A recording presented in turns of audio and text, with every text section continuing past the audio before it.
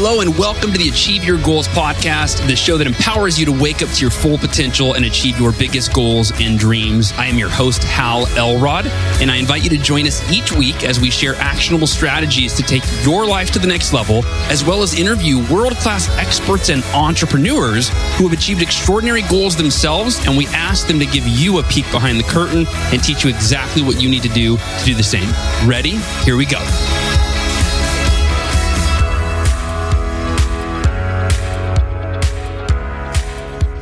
Hey, everybody.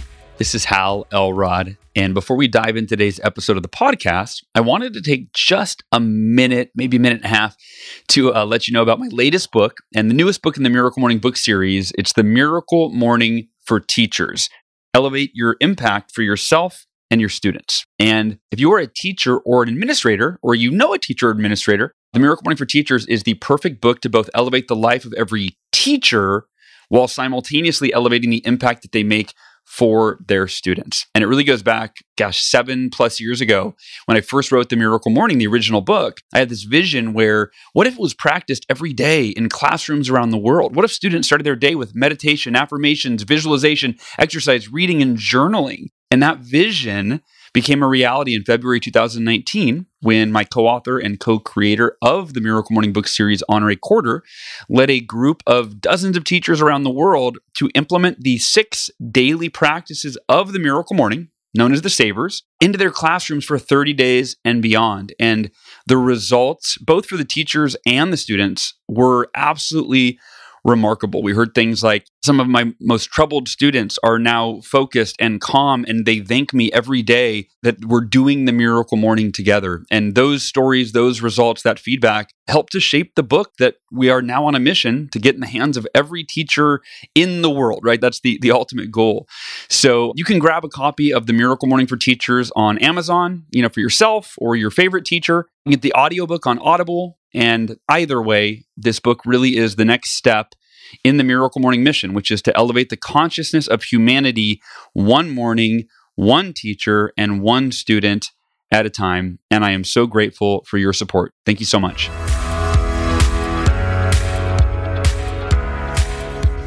Goal achievers, my guest today has meditated with Tibetan monks in the Dalai Lama's monastery. He has served in the U.S. Army Infantry. He walked 550 miles across Spain, and he self-published a best-selling self-help book that has impacted hundreds of thousands of people around the world. It happens to be one of my all-time favorite books, Love Yourself Like Your Life Depends on It. I'm talking about Kamal Ravikant, and he almost didn't publish that book. I'll talk to you about why that is when we talk today.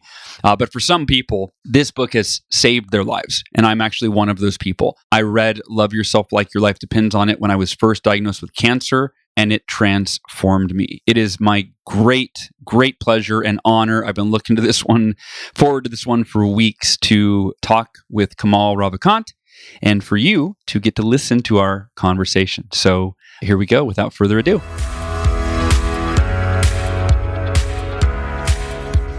All right, goal achievers, welcome to the Achieve Your Goals podcast. And this is your friend and your host, Hal Elrod. I mentioned to you a few months back, I was talking about possibly changing the name of the podcast and from Achieve Your Goals to something that just resonates with who I am and kind of what I'm up to now. And this podcast started as Achieve Your Goals 2012, I think, is when we launched. And but what I've been leaning toward is this podcast, calling it What Matters Most. And what's interesting is I never pulled the trigger. We didn't change the name of the podcast, so it's still the Achieve Your Goals podcast.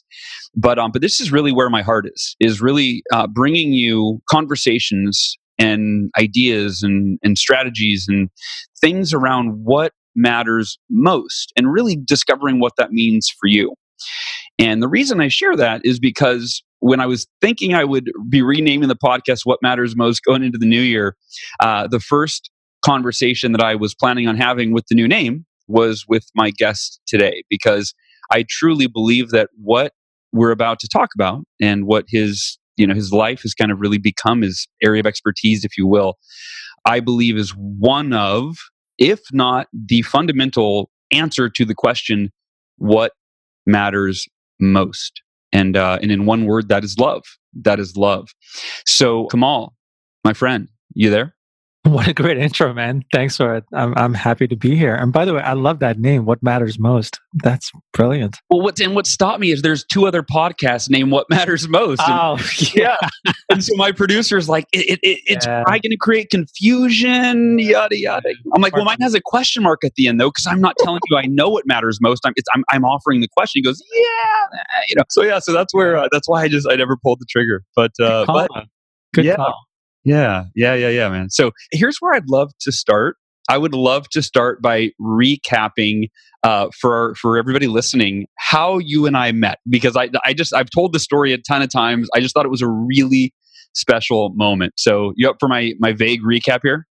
Yeah, go for it. I'm interested. Yeah, and by the way, my memory's not necessarily my strong suit, so I'll give you space at the end to be like, no, Hal, this is what actually happened, and this is what you said or I said. So I was on a tour for The Miracle Equation for my new book at the time, early last year, and I walked in. My last interview on the tour was with our mutual friend James Altucher, and for the James Altucher Show. And I went to New York City, walked into his studio, and James was not there, but there was a gentleman with silvery gray hair, and that was you, Kamal, right? And I thought you were James' audio engineer, right? I see all this audio equipment.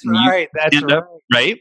And you said something, I'm paraphrasing, but it was something along the lines of, Hal, your book, The Miracle Morning, changed my life. It's one of my favorite books. It's one that I've gifted to other people, the most. And again, I thought you were James's audio engineer, and I was touched. I said, thank you so much. I'm so grateful, that it had the impact. And then you said something along the lines of like, it influenced one of your latest books. And I go, oh, I said, you're an author as well. And you said, yeah. And, I said, what are you best known for? He said, love yourself like your life depends on it.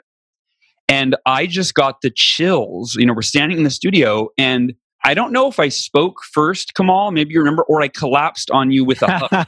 I think you were a hugger then. I think I just collapsed with a hug. And I think it was like we were cheek to cheek. And I think I said this like close in your ear.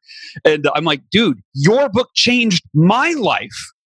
Right. And I thought it was just such a cool moment that, I didn't even know who you were at that time. I hadn't seen your face. I had just read your book, Love Yourself Like Your Life Depends on It. And I hugged you, and it was, yeah. And if you weren't the Love Yourself Like Your Life Depends on It guy, you might have been like, dude, whoa.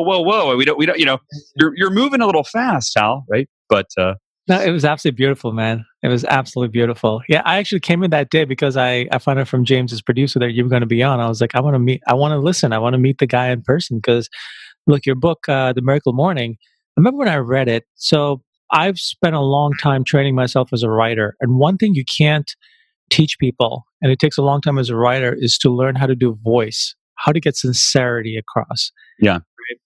And that's, most books don't have that, honestly.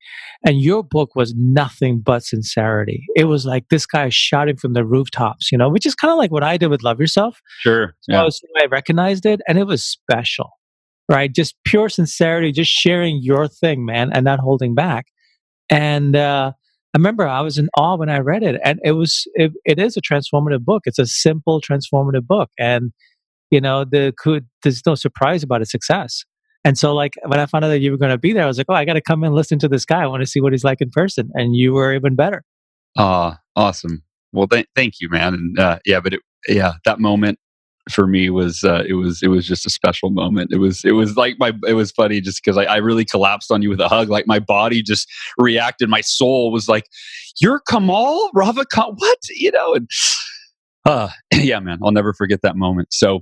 I want to talk about the new version of the book, right? The new book, the updated version of Love Yourself Like Your Life Depends on It. And when I bring folks on, typically, we'll mention that they have a book at the end or something along those lines. But this is one of the fundamental books that has impacted my life. And so I have no problem, unabashedly saying this is one of the best books you could ever read.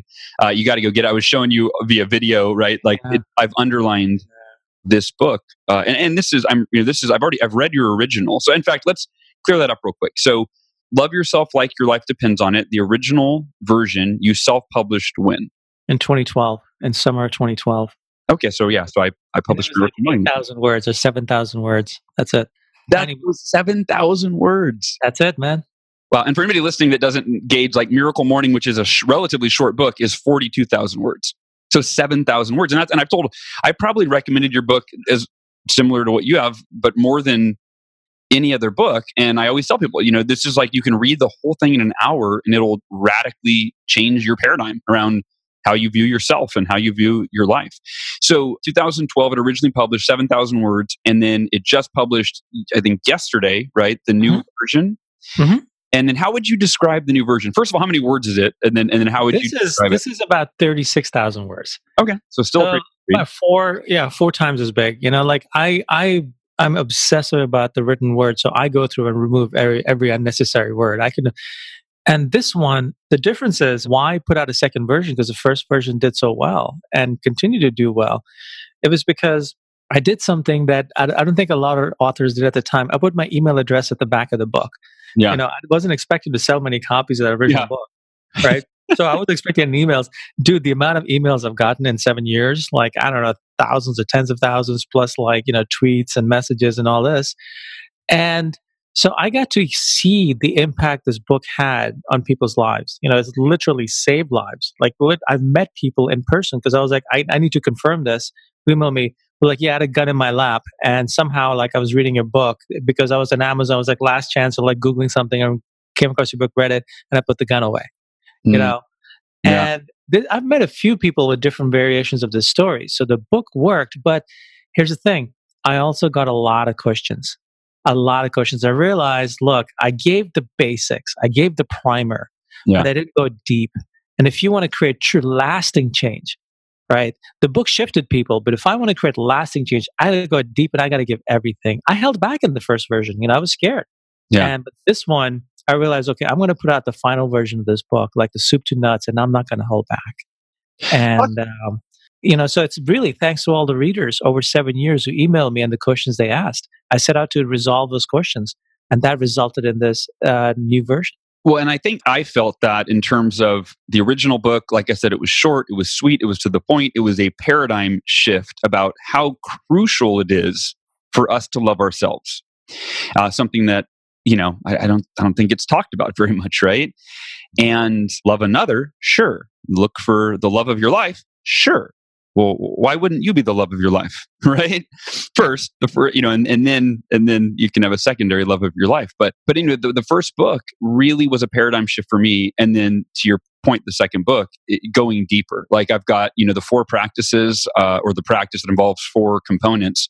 I did them all this morning. I've been doing them every day, and I've been going through a really tough time. I mentioned this a couple weeks ago on my podcast that I've been going through depression, anxiety, all these things that I think are side effects from 3 years of chemotherapy, because I just kind of out of nowhere. But this has been like, this is, right around Christmas, I got the new book in the mail, opened it up. You gave me an advance copy. Thank you so much. And I've been practicing it for the last few weeks, and it's been maybe more transformative than the first time. Yeah. Why you mentioned something. You're welcome. Thank you for putting it in practice, man. That means a lot.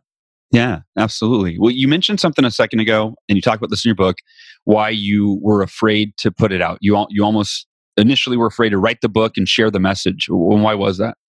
Well, the initial book came out of an experience when a company I was building in Silicon Valley that I self-funded for years blew up, and I lost all my money, and I kind of blew up with it, and I was severely depressed, and I was like, all the money I'd saved over years, I'd done well, was gone, and I was living off credit cards, and my ego was gone, and I felt like a laughingstock. And I made a vow to love myself one night when I couldn't take it anymore, then set out to do it, and it changed my life. So I wrote this little book to share that, but at that time, no one was talking about that, at least in Silicon Valley. And I really thought I was going to be a laughingstock, and like, I was like, okay, I'll have to go find another career, but I had to share the truth because it was so important. It was so transformative. It's like your book, the energy that came across. I was like, this guy is telling his truth. It's like the newly converted, but especially when you figure out yourself, there's no greater zealot when you figure out from within you, because you see, where you've been and where this got you. Yeah, so I was scared I was destroying my career in Silicon Valley, which is why I think I didn't really go deep. I gave enough of a primer. And honestly, I didn't expect the success it had. I expected to sell no copies. I was going to buy and give copies to friends. and it took off. It became a phenomenon, Yeah. And changed my life, which is the power of sharing your truth, man. It gives you way more than you ever gave it. Yeah. Yeah. No, yeah, you're absolutely right. Well, and how many copies has it sold, by the way? The original, the self-published? Yeah, hundreds of thousands, right? I'd say somewhere between 400,000 and 500,000. Wow. That's incredible. That's incredible. And yeah, I hope that the new version, many times over reaches that many more people. And I want to help in any way that I can.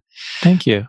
Yeah, I want to share this with you and for our listeners. I think it's important because you mentioned something a minute ago that the book literally saved people's lives, and I could say that I fall into that category. After I was diagnosed with cancer, I wrote the following affirmation to myself, and I'm big on affirmations, right? Just really focusing our energy and attention on where we want it to be to expand that. And so this is what I wrote to myself. I copied and pasted this for our interview so I could share it. Uh-huh. I wrote down one significant area of improvement for the quality of my life, including healing myself of cancer, is self-love. And a big part of that is simply affirming and feeling that I love myself and deserve all of the great things in my life, especially for my body to heal itself so that I can live a long, healthy life with my family. So I must study and, most importantly, practice self-love daily by thinking and speaking loving messages to myself. Wow. That came out of a meditation.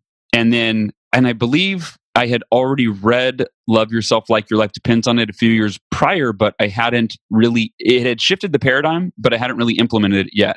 And I pulled the book off the shelf, reread the whole thing, which 7,000 words didn't take too long, but committed to the practices in the original book. And I started, talking to myself in the mirror. I love myself. Right? It felt weird, as you talked about, is when when any of us do it. It's odd. Yeah. It's weird, and I felt insecure. Like I was thinking to myself, it's so funny that we do this, right? I'm thinking to myself, God, what would people think if they saw me doing this? They think I was so weird, right? Like as if someone's in my bathroom, you know what I mean? Like spying on me or something. But here's the deal. I followed your instruction, which is, hey, this is going to feel weird. It's going to be out of your comfort zone. And every day I just did the practice and it felt less weird and more normal and more normal. And soon it felt, as you talk a lot about in the book, like magic. It felt amazing, right? And I felt happy. I began to focus on healing my body with love. And, obviously I don't have any graph to show that my degree of self-love contributed to my healing in this capacity, but I believe in my heart that it did. And Dr. Bernie Siegel, he says that unconditional love is the strongest force for the immune system, something like that, for healing, that all patients he sees that heal themselves, they do so with an element of really strong love for themselves and that they're going to survive, they're going to beat this, there's no other option. And so that's how your book impacted me during the most difficult time in my life. And now I'm suffering a new difficult time in my life with this anxiety and depression from, I think, chemo. And once again, your book is saving me. So I cannot thank you enough. Dude, I'm simply blown away. Thank you. Call me anytime, man. Yeah. That's cool. I actually have the author's help. Yeah. Look, man, the thing is, we're all human. We all go through stuff. For one person it could be cancer, one person could be something else. We were talking earlier, 3 months ago, I was basically dead on an operating table, right? Yeah, talk about that. I had no idea until you just filled me in a few minutes ago. Yeah, I went in for elective surgery just for all athletic injury. And then the next morning, as I was being discharged, one of the arteries I worked on burst because of the suturing they'd done. And I basically bled to death, and they had to rush me to emergency OR and save my life. And, we all go through stuff. One doesn't have to go through that kind of traumatic stuff. It can just be like, it can just be anything, right? We're human. Yeah. And I think that's why books like ours, like yours and mine, are so powerful and so transformative, because we're sharing our human story, but also how we overcame, and not overcame by doing something external, because the external can differ for a lot of people, but the internal is still the same. And we share both our internal, and ultimately your book is internal work, and same thing here. This is internal work, and it's coming from my experience. And so, yeah, I've been having to do the same. I've been having to go do the practice, and God, let me tell you the level of pain I was in, and I still have, I'm getting better. I'm getting much better. But the level of pain, I didn't know you could feel that kind of pain. And let me tell you, it's hard to do any practice when you're in severe physical pain, and I've had to go deep into it and do it. And it's helping me, It's funny. I finally got the hardcovers, and man, whoever gets this copy book, if you can get the hardcover, it's such beautiful. The work that Harper One has done, it's a work of art. Wow. I pick it up and I open it, and it helps me. And these are my words. It's a human thing, man. We all go through stuff, and we all have these troughs and highs and valleys. And the best we can do through all of this is continue to work on it in ourselves, and we will get better. Yeah. Yeah. Yeah. I love that. And you're so right that, it's part of being human, right? The internal stuff. We all share fears, and we all share doubts, and we all share insecurities, right? Our own maybe unique blend of all of the above and then some. And I love that in the book too, how multiple times, right? Like you developed this practice, it saved you, it changed your life. Then you started coasting, as you talk a lot about in the book, right? Which we tend to do when things are going well. It's like we forget what got us to the dance, and I love that you forgot, and then you did it again, and it saved you again, and then you coasted again, and right, like because I relate to the miracle morning. Like that's one of the things I think I've realized is I had gotten away from that because I was not sleeping and all these things, and then I'm like, oh, that's why I'm not on point. I'm not doing the thing that that got me here, right? Yeah, that's a very human thing too, right? Once we get better, we do start to coast. And I also wanted to show in the book, like, look, because I got to see what my readers struggle with. They beat themselves up for like coasting, and I got to show, like, look, I'm the guy who came up with this, and look how badly I screw it up, yeah. right? Yeah. But let me also show you how it works for me each and every time. Something you did in this book that I don't think was in the original version is the talk about forgiveness. And was that in the original? Correct. Right. So you lead people in the book. You lead people through a process of forgiveness, self-forgiveness, right? Yeah. Good point. Yeah. So not forgiving others, but forgiving yourself, and the process helps you identify what you're holding against yourself that you need to forgive, and it walks you through a process to let all that go. And I didn't know that I was holding anything against myself. If you would have asked, I would have thought, no, I don't hold any regrets. I don't hold any resentment toward myself. I love myself, right? But until I read your book and I took myself through the process, I realized that I was holding quite a few things against myself. In fact, I'm still holding, and I did the exercise, but I didn't throw it away yet because I feel like I haven't quite let it go. I'm still doing this, but I realized I've got some major issues. One is, that I hold that I've failed my kids by not spending enough time with them. I feel like, I feel like it's kind of a bottomless pit of like, I can't spend enough time. So I feel like I'm failing as a father because I should be doing better. I'm failing as a husband because I should be doing better, and I feel like I need to forgive myself. I've made a lot of mistakes that I've hurt other people. I'm a burden to people in my life because I've gone through all this trauma and these tragedies and all these things, and it affects other people that I love and care about. And I hate that that's happened, right? So anyway, I went through this, and I just realized I've got all these major things that I'm holding on to. And while I'm big on repetition, so I'm reading these almost like a daily affirmation, like forgiving myself daily, rather than a one-time event. That's smart. That's really smart. But talk about that. So talk about, why did you include that in the book, and why do you think that's important for people? Well, also one thing this book has the benefit of is that me doing this practice for 7 years, what I came up with, right? Yeah. And evolving it, that's something that I'm not satisfied with just with the status quo. I want to, whatever I'm doing that makes me better, I want it to even like take it to the next level. I think that comes from being a startup guy, right? You're always iterating. So I came up with this self-forgiveness practice once along the way, and I realized, oh my God, this is one of the missing keys to this. This is so powerful because before you even start to love yourself, you got to let go of what you're holding against yourself, right? So I came up with this practice, and I just come up with this stuff. I just try it on my own and see how it makes me feel, how it shifts my life. And it really worked.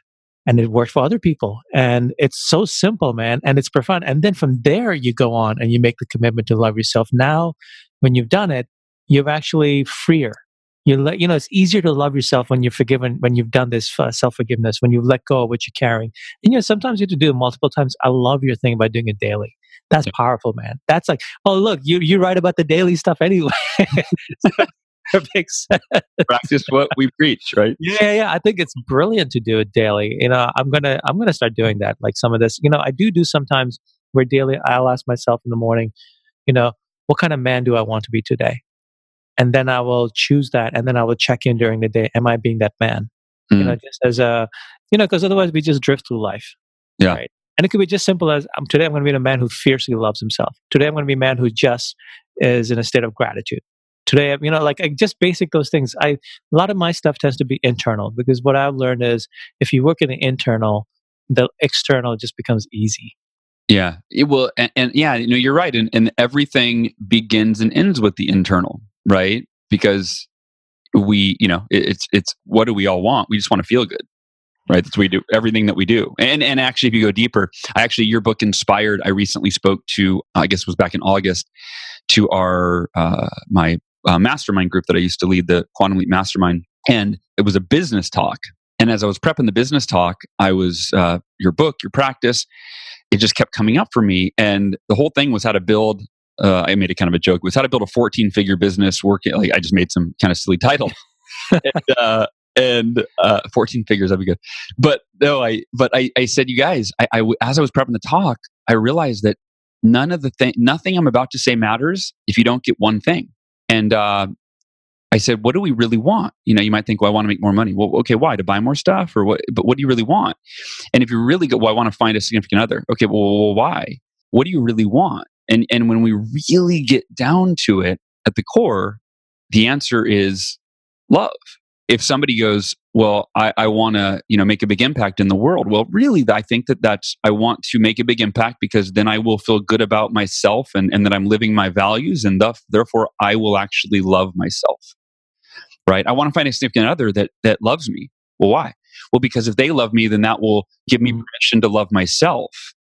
Right? So when you really look at everything that we do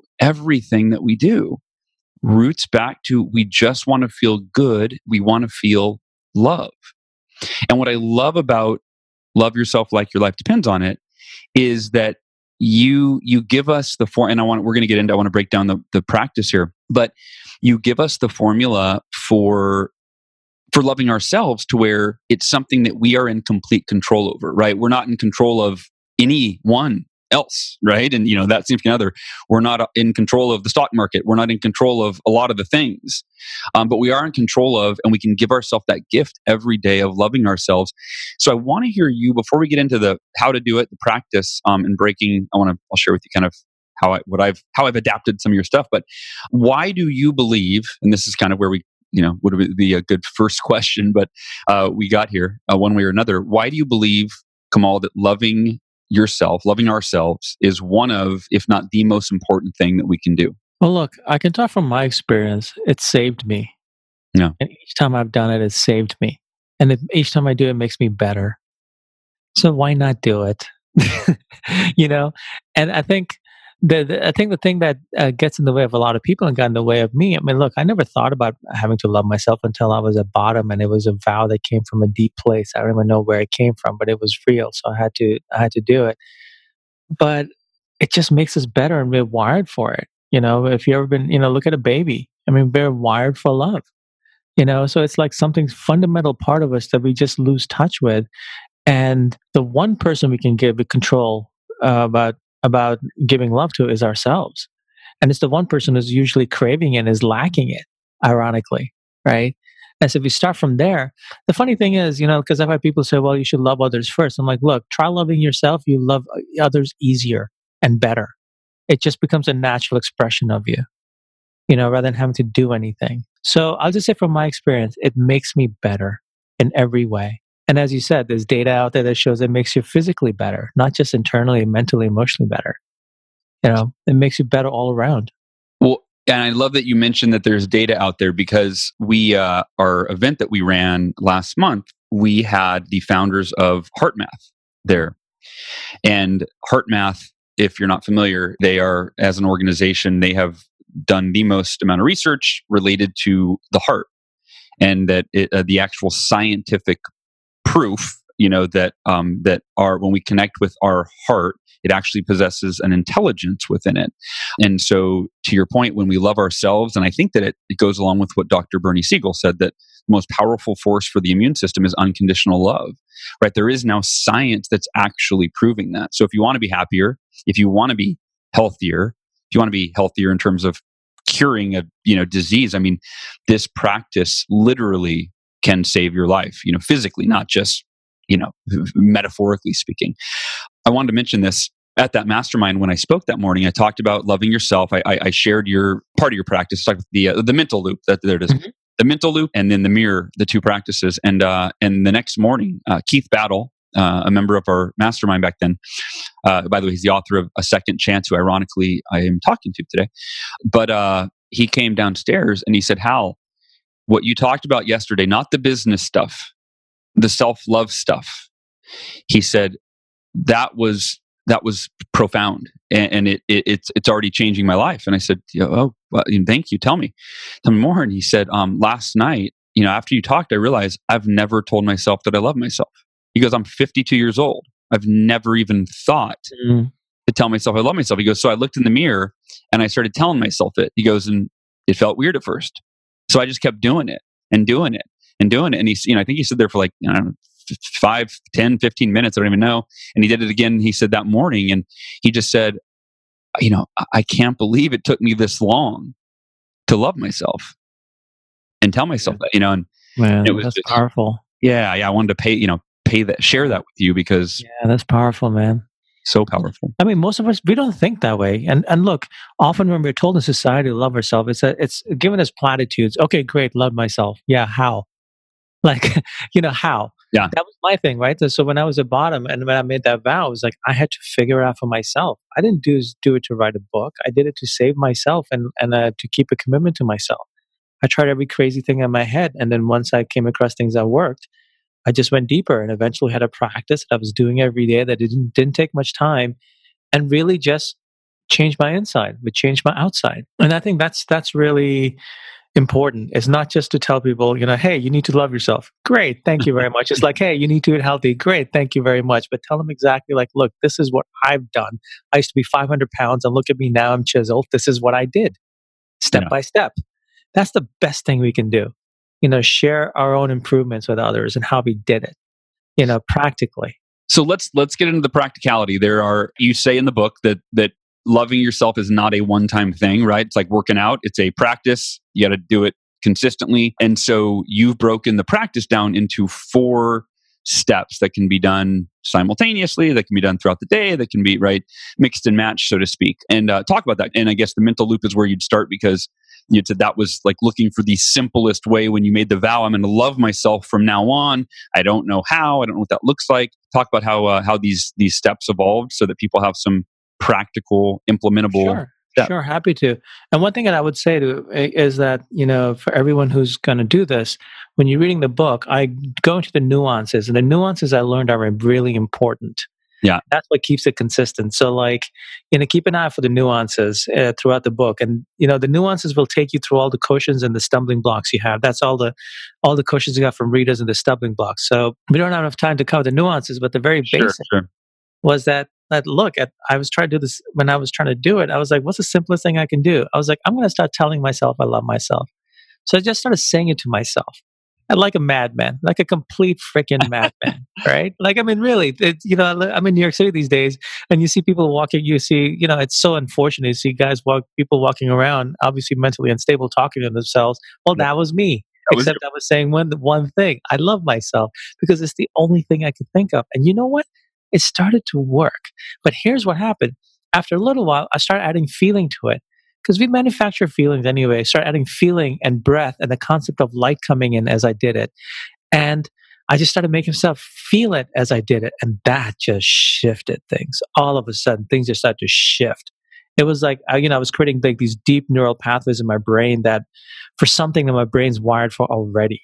It's like, so I think that makes it easier. But the mental loop ultimately is repeating that thought and feeling and emotion to yourself in a consistent, regular way. Yeah. You mentioned in the book, I love that you kind of created a customizable, you talked about you can shift the words, try it this way, try it that way. Like, it doesn't have to be exactly the words you use, which is I love myself. It could be I love me, or I love my life, or God. I am loved, which is a really good one. I am loved. Just because you feel it, you just feel all of this love coming to you. It's a great one, actually. I've been doing variations of it lately.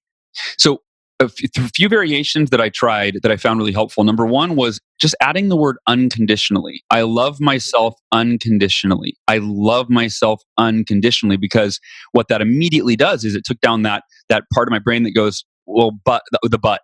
I love myself, but dude, you're making mistakes. You're messed up. You're failing as a husband and father. You're right, like all the negative self-talk that we have. And so that I love myself unconditionally was really powerful. And then when I do the mirror work, I'll often go, I love myself, or I'll list off things, or even the mental loop. I'll go, I love my mind. I love my body. I love my heart. I love that I'm open. I love that I'm compassionate. I love that I care about other people, right? And I just freestyle, right? Just I love. That's beautiful, man. Think of these specific. Beautiful. Yeah. Thank you. Yeah, actually, in the book, I talk about how, like, look, this is the foundation, but here's how you can tweak it, make it your own. That's the most powerful thing you can do. And Yeah. then, obviously, I go into things where, like, how I've used it for other things in my life, childhood stuff and abuse and those kind of things to overcome that. You'd start with this foundation, you can pretty much overcome anything. Sure. Because it's it really is the foundation for us as human beings. Love. Yeah, I think God is love. That's been said, right? Yeah, that's been said. God, was it Paul? I don't know who said it, but yeah, it's been said in pretty much by every culture, every religion. Yeah. So giving yourself love is giving yourself God. It's giving. I mean, we could go on and on. When it comes to meditation, the first piece is the mental loop, and I love that you said the nuances, because that for me in any book, right? It's not the concept. That it's like I need to hear the story of how you got to. Oh, I need to understand. Then how did you implement it when you felt like it wasn't work? Oh, right. Yeah. That to me that's what makes it effective. Yeah. So the second is the meditation, and I love the meditation you teach in the book, because I think it's probably personal preference, but I prefer a meditation that's centered around a focused thought or an intention or a feeling, rather than just an indifferent focus on breath or mantra, right? Like I actually love to choose. I want to feel more confident. I want to love myself. I want it, whatever it is. And so you teach this simple meditation. Now, you meditate for 8 minutes a day because you have a piece of music that you love. It makes you feel good. It's an anchor. So each time you meditate, you listen to that piece of music, and the music happens to be 8 minutes long. I have two questions about it. Mm-hmm. Number one, why listen to music? Why is that effective for you? And can you share the love here and tell us which piece of music you listen to, so that we can? Yeah. The music thing was actually interesting. It was more as a hack, because when I started, I'm lazy. I don't want to meditate for an hour or 2 hours. Just I don't want to do it. Yeah, so I was just meditating for little periods, and I realized if I start listening to the same piece of music every time, the mind actually creates anchors.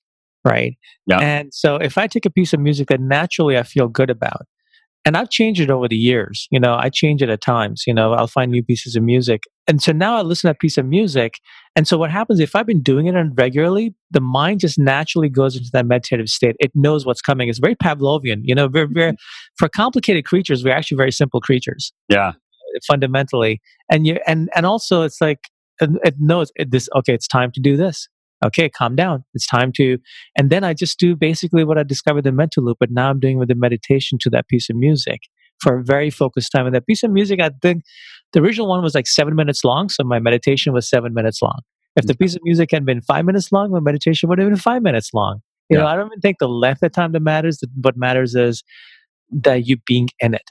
And most of the time your mind wanders anyway, but eventually that piece of music, your mind starts to realize, hey, it's coming to an end, time to get back to work, and it'll just shift back to that state. It's very funny.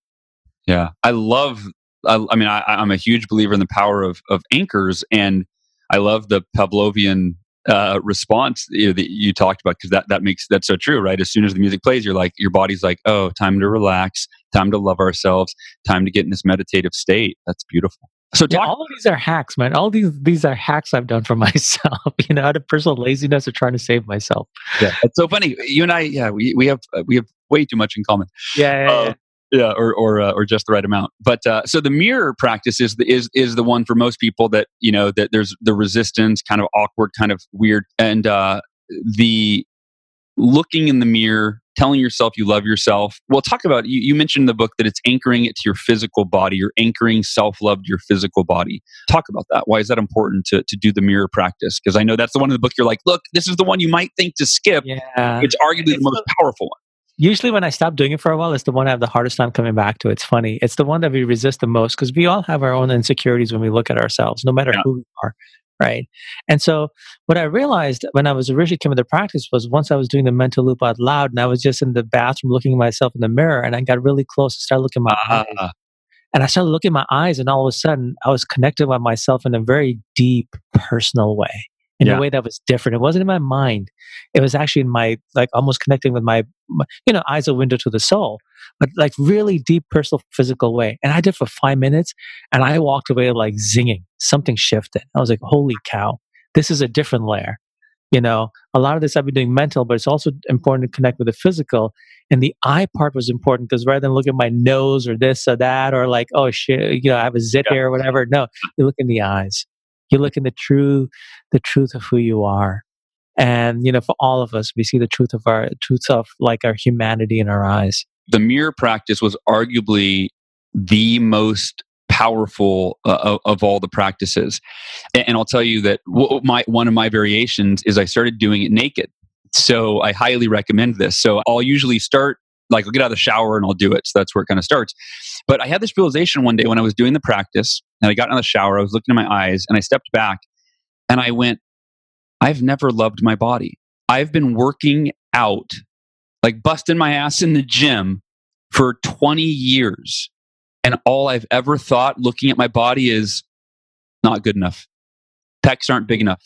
Abs aren't chiseled enough. I thought, what in the hell have I been doing for 20 years? Like this was a profound, realization. Yeah. And I went, dude, I love my body. And I just started, I added that, right? I love my body. I love my body. I love, and I'm having gone through chemotherapy, like I'm skin and bones. I'm not exactly at my best, most, appealing physique, I would say.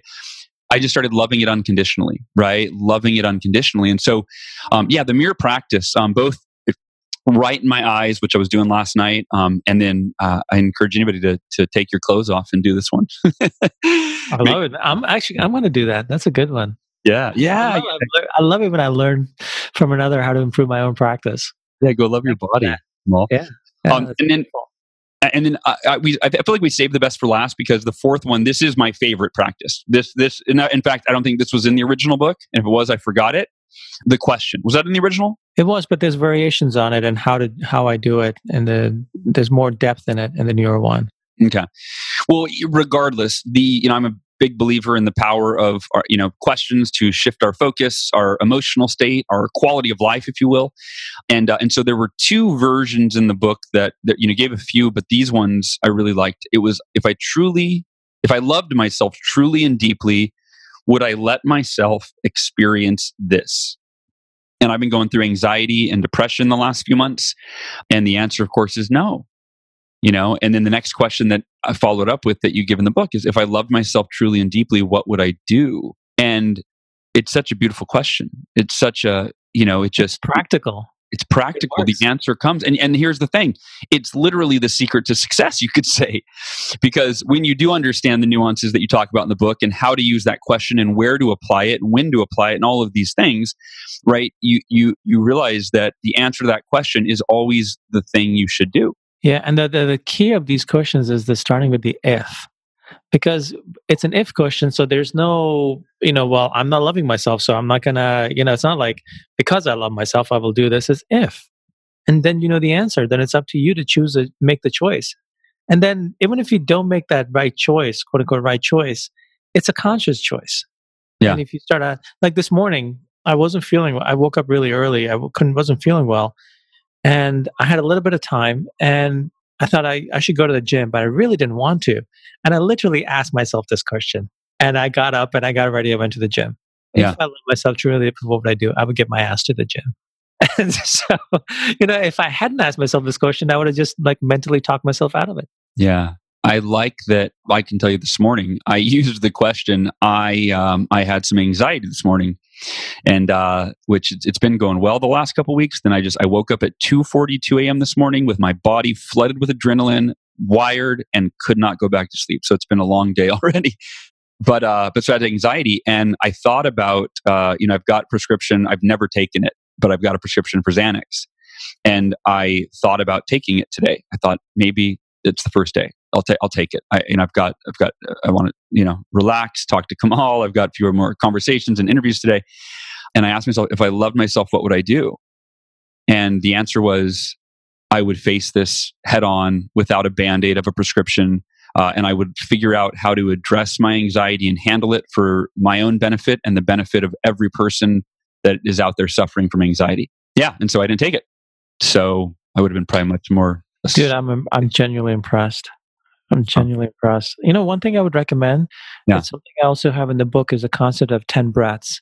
Yeah. This may seem like a lot, but what I do is throughout the day, especially if I'm having a hard time with anything emotionally, and the mind is a monkey, we know that, right? Yeah. I just stop and I take 10 deep and purposeful breaths. And with each breath, I'm like, bringing love for myself and feel loving myself, and then releasing whatever needs to go. Just 10 breaths, right? It's maybe like, because they're deep and purposeful, maybe it takes me 15 seconds. Yeah. And I tell you, it shifts you. Yeah. It just shifts you. Just 10 breaths throughout the day doing this. And it just shifts you whenever you're having a hard moment. And we can, I can do that while talking to someone. Well, usually not talking to someone, while listening to someone in a meeting, walking, it doesn't matter. Just 10 breaths. Yeah. It's really simple, practical, and really, I think anyone listening should just start doing it.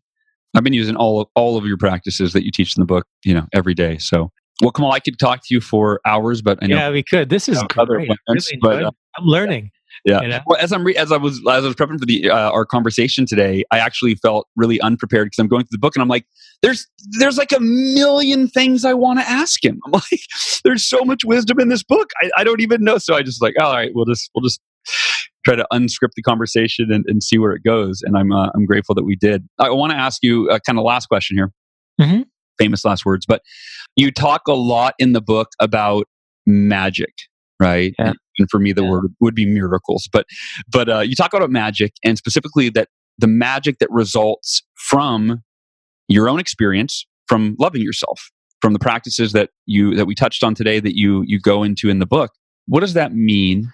Yeah, that's a great question. There's a second part of the question. Uh-huh. And for people listening, if they read your book, if they learn how to put this into practice in their life, what's the magic that they can experience, or expect?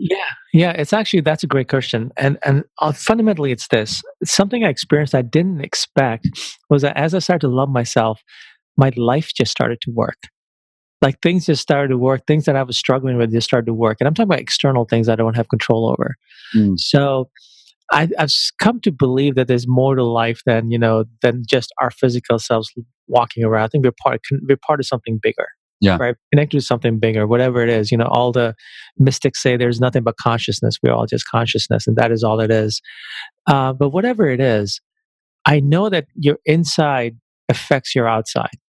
It just does. When you shift your state consistently, you start to notice that. And I also get a lot of readers replying, even as like, yeah, now I get it. I'm experiencing magic. And the reason why I use the word magic was because I didn't want to get specific, like, well, this happened and that happened. And then people start to think, well, only that or that counts, right? Yeah. Everyone's details are different on the outside. But you'll just notice that things just start to work better when you love yourself on the inside. It's that simple. And that I consider that magic. Yeah. Yeah, I couldn't agree more. I'm living proof of it. Kamal, it is. I've been looking forward to this for weeks, and I'm so grateful that we got to talk today. True pleasure, man. True pleasure. And call me anytime. I will. That's a benefit that I'm grateful that I have, and that thank you for extending that offer. Well, goal achievers, thank you for tuning in today. This is your first glimpse at what matters most, right? It's to love yourself like your life depends on it, because ultimately it does. And I think that what we really all want more than anything else is love. And Kamal here teaches us how to give that to yourself and not be dependent on anything, anyone, any accomplishment for you to love yourself. Just start there. And I think that we're reminded of that, of how important love is at birth and at death. Mm. And I think we forget it in between in this thing that we call life. And so I hope if you have not read Kamal's book, that you will go to Amazon or where books are sold, pick up a copy. Like I said, it's one of the most impactful books I have ever read. And I've read it essentially twice now. So, well, goal achievers, I love you. I hope you love yourself. And I'll look forward to talking to you all next week. Take care, everybody.